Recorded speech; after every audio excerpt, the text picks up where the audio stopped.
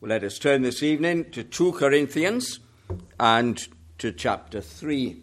That's Paul's second letter to the Corinthians, chapter 3.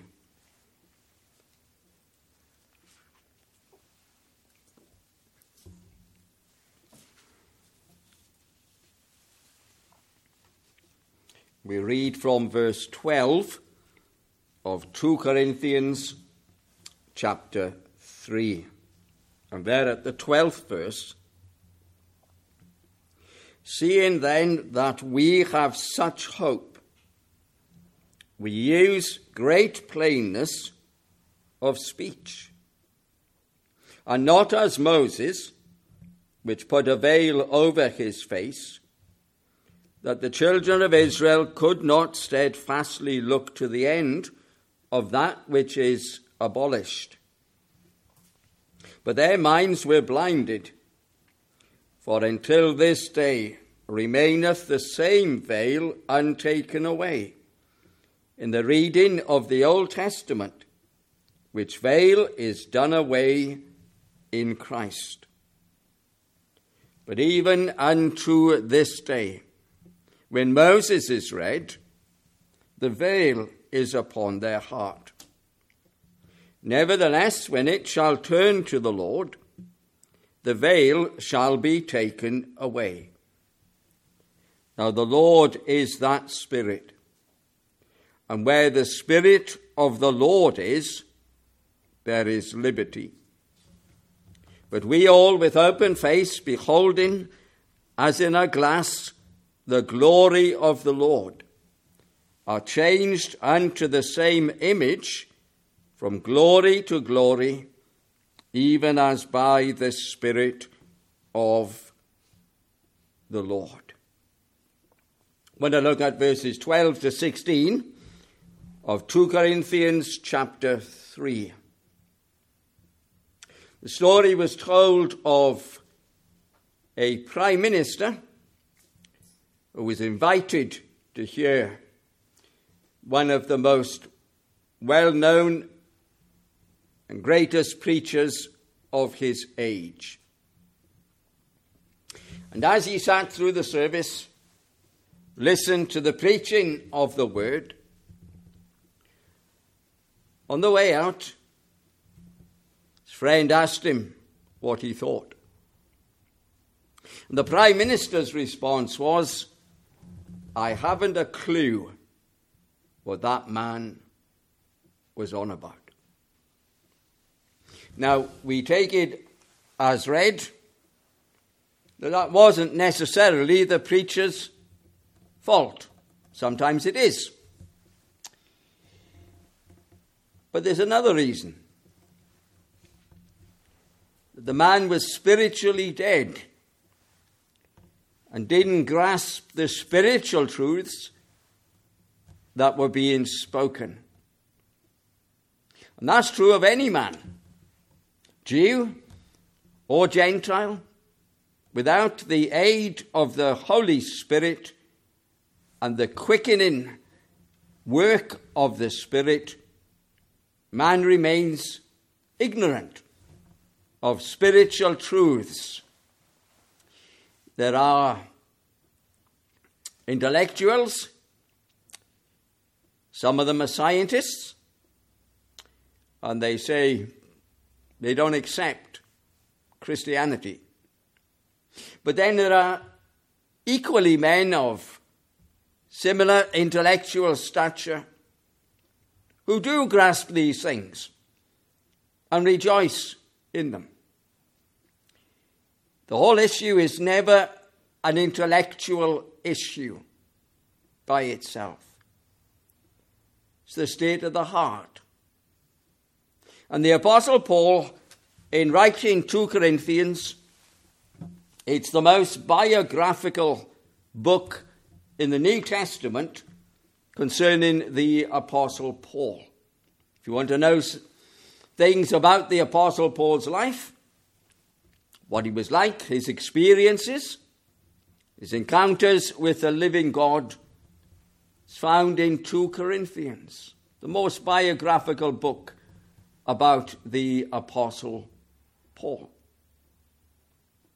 And the background to this section here with what Paul is speaking is found in the Old Testament. He's drawing a lesson from Exodus chapter 34. And there at verse 29, we have recorded. And it came to pass, when Moses came down from the Mount Sinai, with the 2 tables of testimony in Moses' hand, when he came down from the mount, that Moses wist not that the skin of his face shone while he talked with him. And when Aaron and all the children of Israel saw Moses, behold, the skin of his face shone, and they were afraid to come nigh him. Moses called unto them, and Aaron, and all the rulers of the congregation returned unto him. And Moses talked with them. And afterward all the children of Israel came nigh. And he gave them in commandment all that the Lord had spoken with him in Mount Sinai. Until Moses had done speaking with them, he put a veil on his face. But when Moses went in before the Lord to speak with him, he took the veil off until he came out. And he came out and spake unto the children of Israel that which was commanded. And the children of Israel saw the face of Moses, that the skin of Moses' face shone. And Moses put the veil upon his face again, until he went in to speak with him. So that whole issue of a veil that covering his face, Paul uses as an illustration to make a spiritual point concerning the blindness of his own countrymen. The Apostle Paul had a great concern for his fellow countrymen, the children of Israel. So much so that in Romans, he even wished himself to be accursed for his brethren's sake. But there was a veil over their face, and they couldn't grasp these things. The vast majority of Israel in the time of our Lord was in darkness. And especially in John's Gospel, we can read of Christ's interaction with the religious leaders. Some of them believed, but the majority of them rejected Christ. It's told very plainly, isn't it, in John chapter 5 and John chapter 10. They couldn't see. Though Christ gave clear illustrations and demonstrations from Scripture that he is the promised Messiah, so many couldn't see. But the Apostle Paul, we find Paul's testimony illustrated there in the Acts of the Apostles on 2 occasions where he meets the risen Christ on the Damascus Road. Paul is in no doubt. I am Jesus, whom thou persecutest. And he immediately submits. And Paul becomes the most dominant writer in the New Testament. 14 epistles, including Hebrews, were written by the Apostle Paul. But Paul is also known as the Apostle to the Gentiles. Gentile, of course, is a non-Jew. And he becomes the apostle to the Gentiles. You see, in Hosea, God said through Hosea, I will call a people which were not my people. So the coming in of the Gentiles was never an afterthought in God's plan. It was part of God's redeeming plan. Many Gentiles since have come to faith in Christ. And Paul explains their unbelief. Why don't they believe? And we can widen that picture, of course, and say, why doesn't anybody believe? Why don't we have queues of people queuing up, wanting eternal life? The gift of God is eternal life through Jesus Christ our Lord. It's free. Forgiveness of sins, the promise of heaven. But the vast majority are outside. I want to notice 4 things. Firstly, note the plainness. The plainness. Paul says in verse 12, seeing then that we have such hope, we use great plainness of speech. Great plainness of speech. So Paul isn't going around with some highfalutin message that's so mysterious that nobody can understand. Sometimes you'll come across things like the hidden secret of the Bible, or unlocking the secrets of Revelation. There's no such thing. There's no such thing. There's no secret hidden message. One of the great plagues that came to the early church in the 2nd century, and it's hinted at in the New Testament, but it hadn't fully developed, was Gnosticism. Gnosis, knowledge. People are looking for some secret hidden knowledge that exists. But Paul says, no. When we come to you, we use great plainness of speech. And why does he do that? Because he has hope. Seeing then that we have such hope, we use great plainness of speech. And that's the hope that the world doesn't have. The world is chasing bubbles. To quote Ecclesiastes, all is vanity, chasing the wind.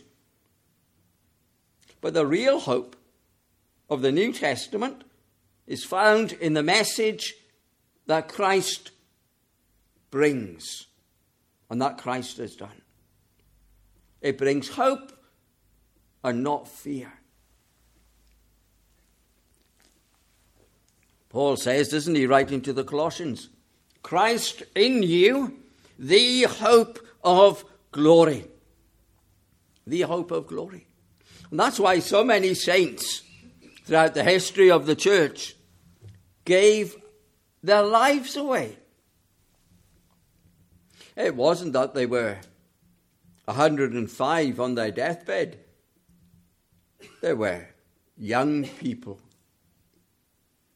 You know the story, I'm sure, of the 2 Margarets who were drowned for their faith, side by side. One was an elderly woman. The other one was but a teenager of 16 or 17 years of age. They gave up because they knew this world is not all there is. It's a fool, we would say, don't we, who puts all their eggs in one basket. And it's the fool who says, all I have in life is this world. Because it doesn't last very long. And its hope is very superficial. But what Paul is bringing is a real hope to man that survives the grave. And Paul holds nothing back in what he preaches. He doesn't preach the good bits and leave out the unpleasant things. He speaks what is plain and clear. In 2 Corinthians 2 and there at verse 17, Paul says, for we are not as many which corrupt the word of God, but as of sincerity. But as of God, in the sight of God, speak we in Christ. That's one of the good things if a preacher preaches through books of the Bible. It's not the only way, of course, that you can preach. You can preach on themes or Bible characters. But going through a book or a section of a book means that you have to deal with all the passage that's there. You can't just pick your favourite bits. And if you're going to deal honestly with the text, then you have to speak the things that the people don't want to hear, or that may be unpleasant to the ear. He says in chapter 4, verse 2, but we have renounced the hidden things of dishonesty, not walking in craftiness, nor handling the word of God deceitfully, but by manifestation of the truth, commending ourselves to every man's conscience in the sight of God. Notice those occasions he speaks of in the sight of God. And any preacher that's going to be honest with the Bible preaches the whole counsel of God. And Paul would say that elsewhere. We have not shunned to declare unto you the whole counsel of God. So include the whole of the Bible,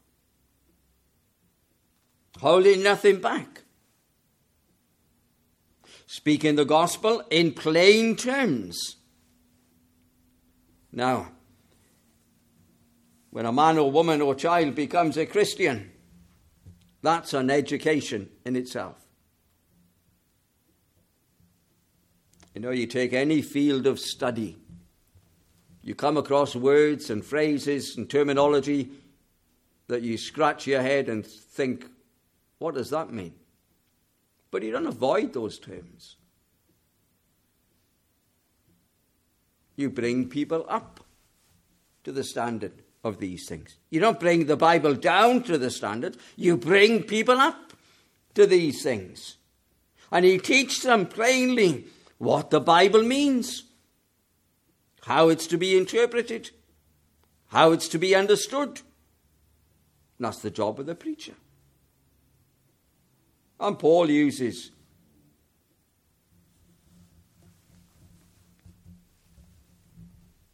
the plain, simple teaching of Scripture, not avoiding anything, using great plainness of speech, bringing the people up to these things. The plainness. Notice, secondly, the problem. The problem. In the Old Testament, it was glorious. The message was wonderful. And there were times when God came in the midst of his people. And we read many instances and we see wonderful displays of God's character and God's greatness there. But much of it was hidden. They rejoiced in these things, but they didn't fully understand. John the Baptist can say, can't he? Behold the Lamb of God, which taketh away the sin of the world. John 1:29. In the Old Testament, there are lambs. And there were sacrifices. And there was blood that was spilt. But it was a picture. The Old Testament is full of pictures of Christ. But they're never fully understood until we come into the New Testament. And then when we come into the New Testament, the Old Testament makes sense and is plain But you see, for those without God's Spirit, Paul tells us, but their minds were blinded. For until this day remaineth the same veil untaken away. So they had all the imagery, the temple, the sacrifices, the offerings, but they couldn't see. They couldn't see. Why couldn't they see? Why couldn't they understand the plain symbolism of the Old Testament? It's because they didn't have Christ. Christ spoke in plain terms. I and my Father are one. They knew what that meant. They knew what Christ was claiming. They took up stones to stone him. And Christ asked them why. And they say very plainly, because thou, being a man, makest thyself God.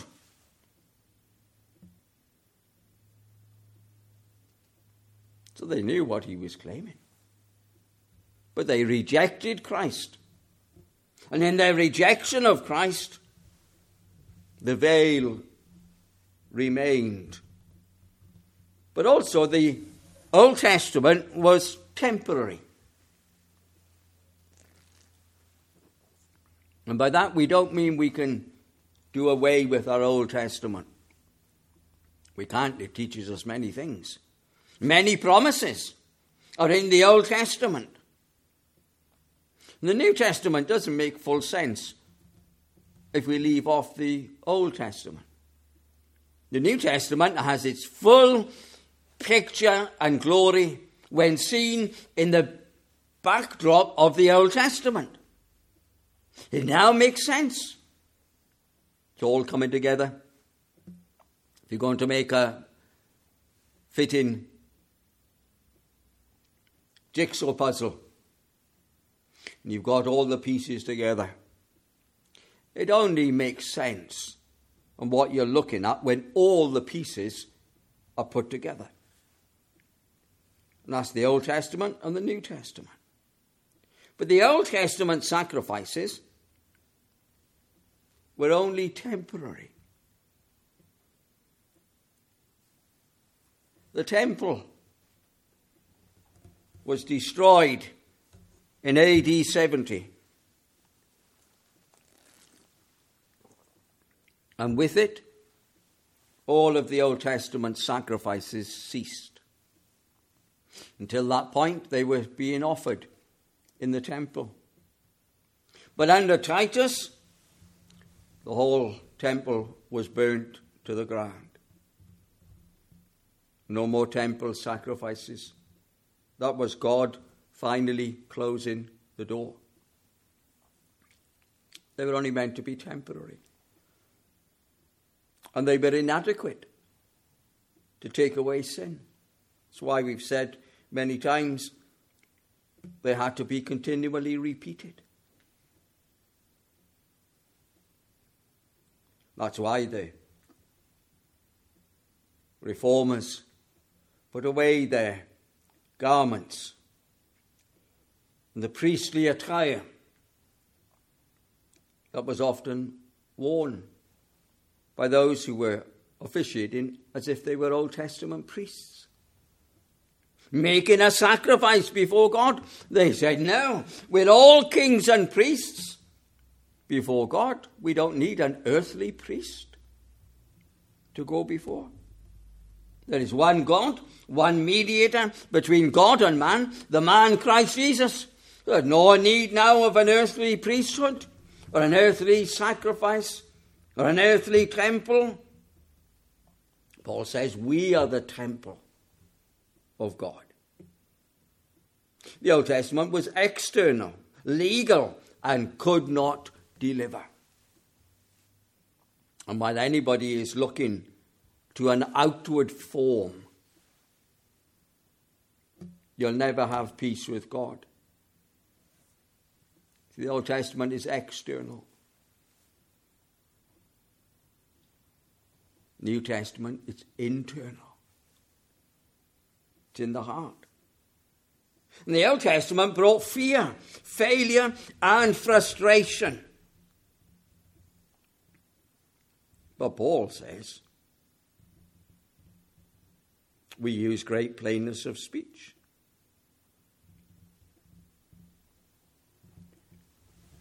And he says, but we all, with open face, beholding as in a glass the glory of the Lord, are changed into the same image from glory to glory, even as by the Spirit of the Lord. In the Old Testament, there was fear and dread. Even when they made their sacrifices, the priest, the people would stand there, staff in hand. If you look at the New Testament, you'll notice they were reclining.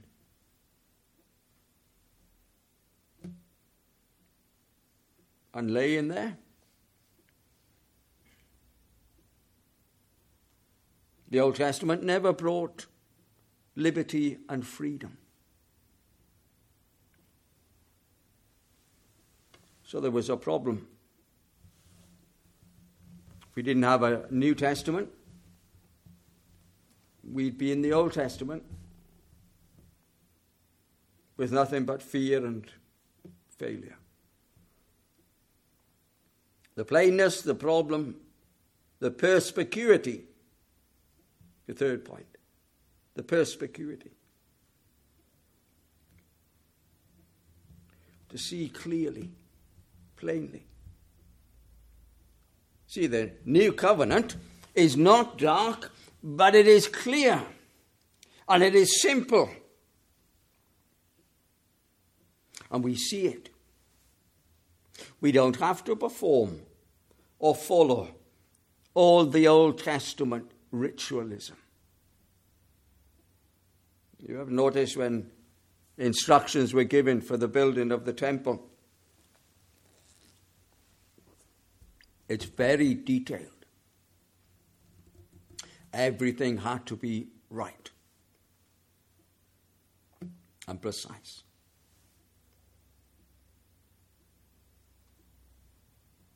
And there were many things that had to be performed and rituals that had to be done. But it could never bring liberty and freedom. Never brought joy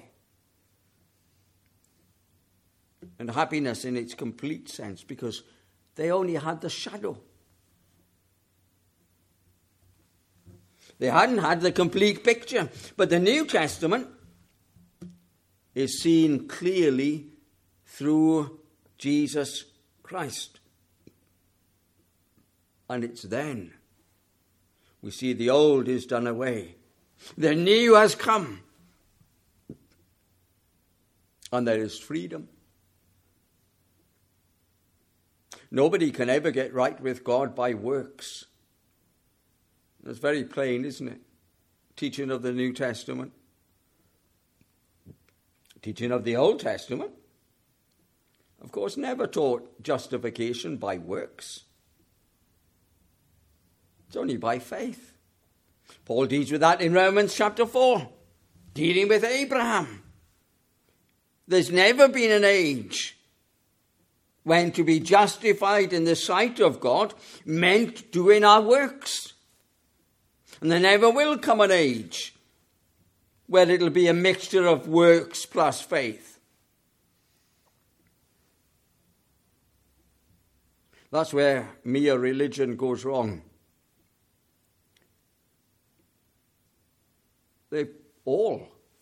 None of them teach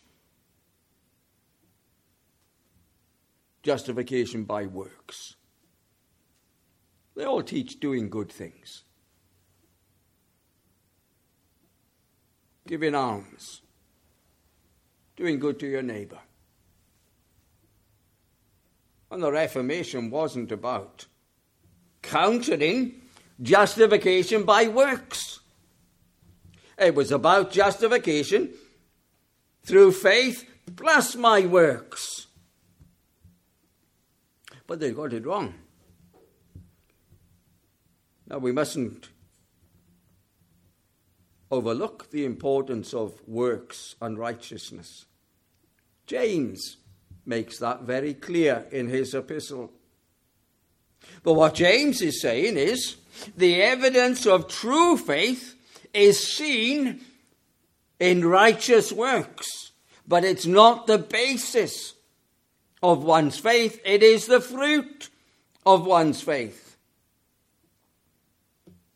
Whereas, and this is where religion and Roman Catholicism and other things go wrong, they say, no, the basis of my salvation is faith plus my works.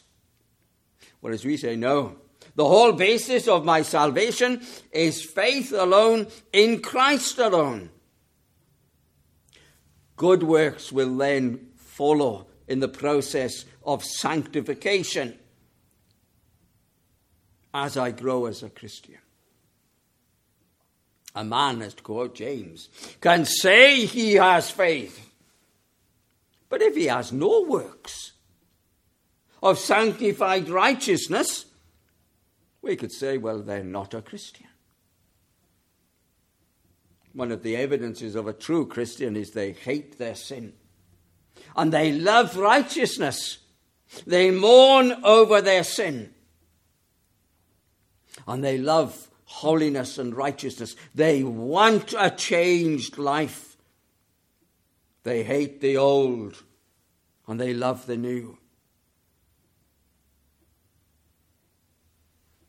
And the New Testament, of course, needs nothing adding to it.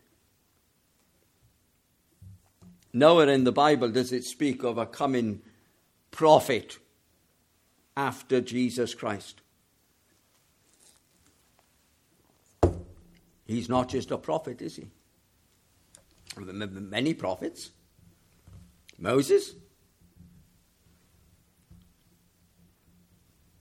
Many others that came, that spoke the word of God.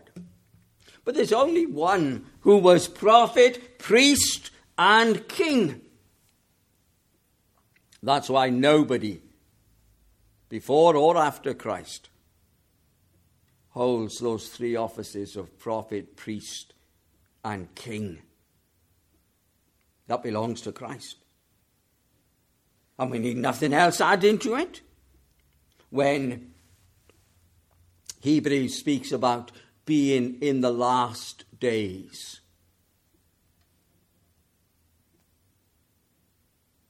that was written, of course, in the first century, the last days. The last days are not something that we are looking to.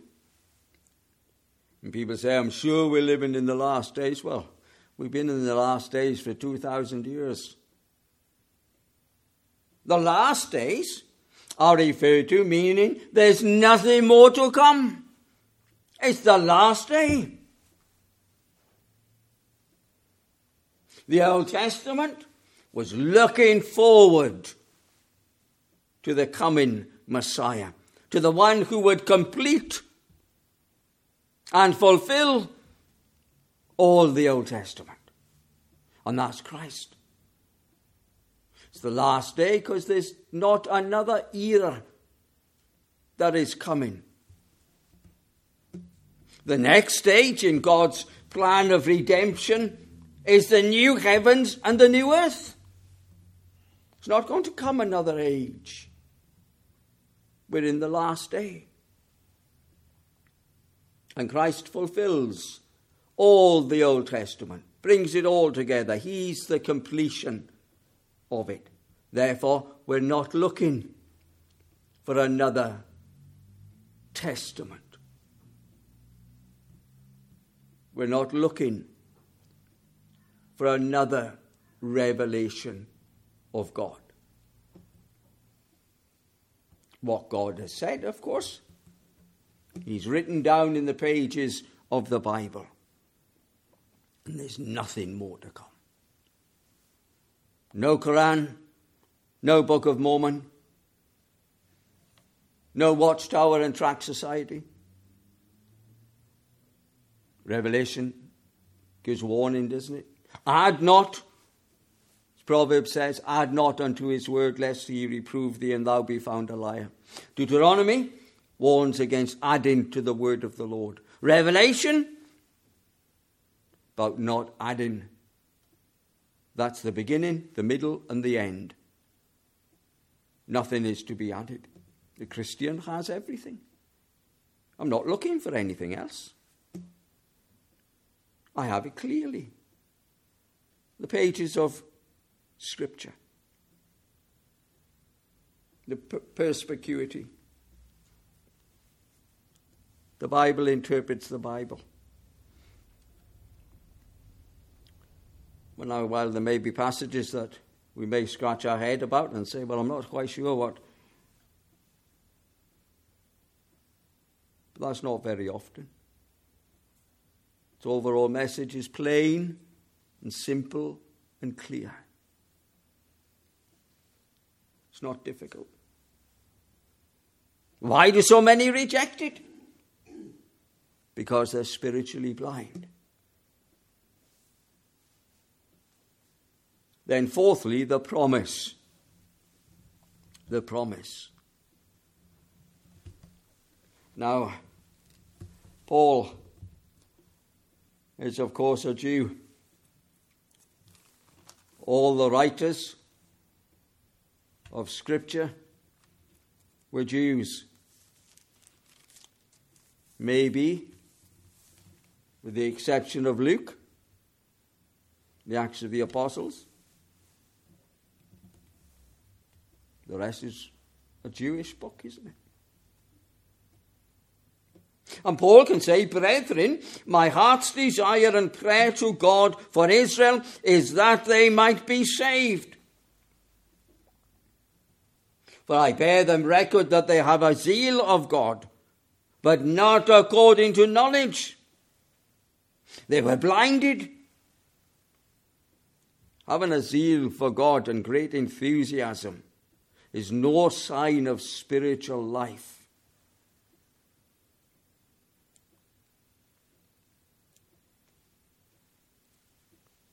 Merely having an outward enthusiasm for spiritual things is no sign of a regenerate heart, in whatever form that may take.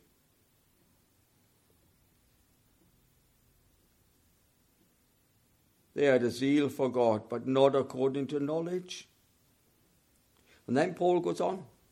For they, being ignorant of God's righteousness, and going about to establish their own righteousness, have not submitted themselves to the righteousness of God.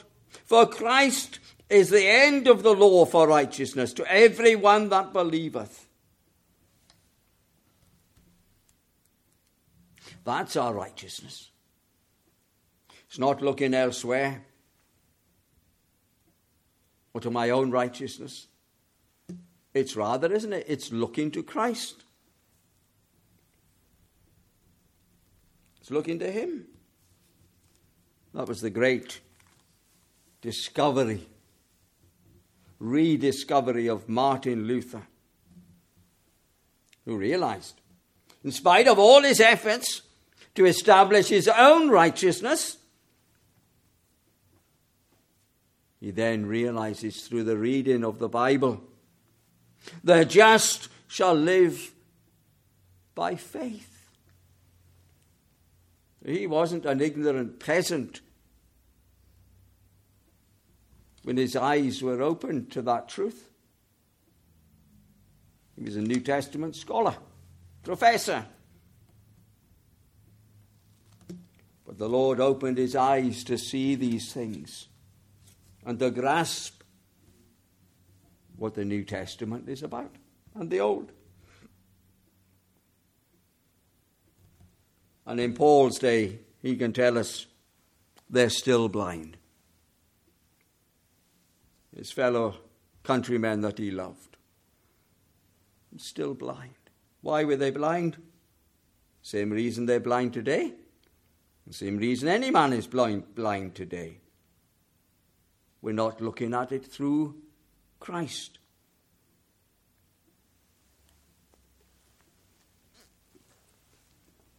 In Christ, it all makes sense. Without Christ, we're spiritually dead. Christ said, didn't he? I have come that he might have life, and that he might have it more abundantly. In Jesus, all becomes plain and clear.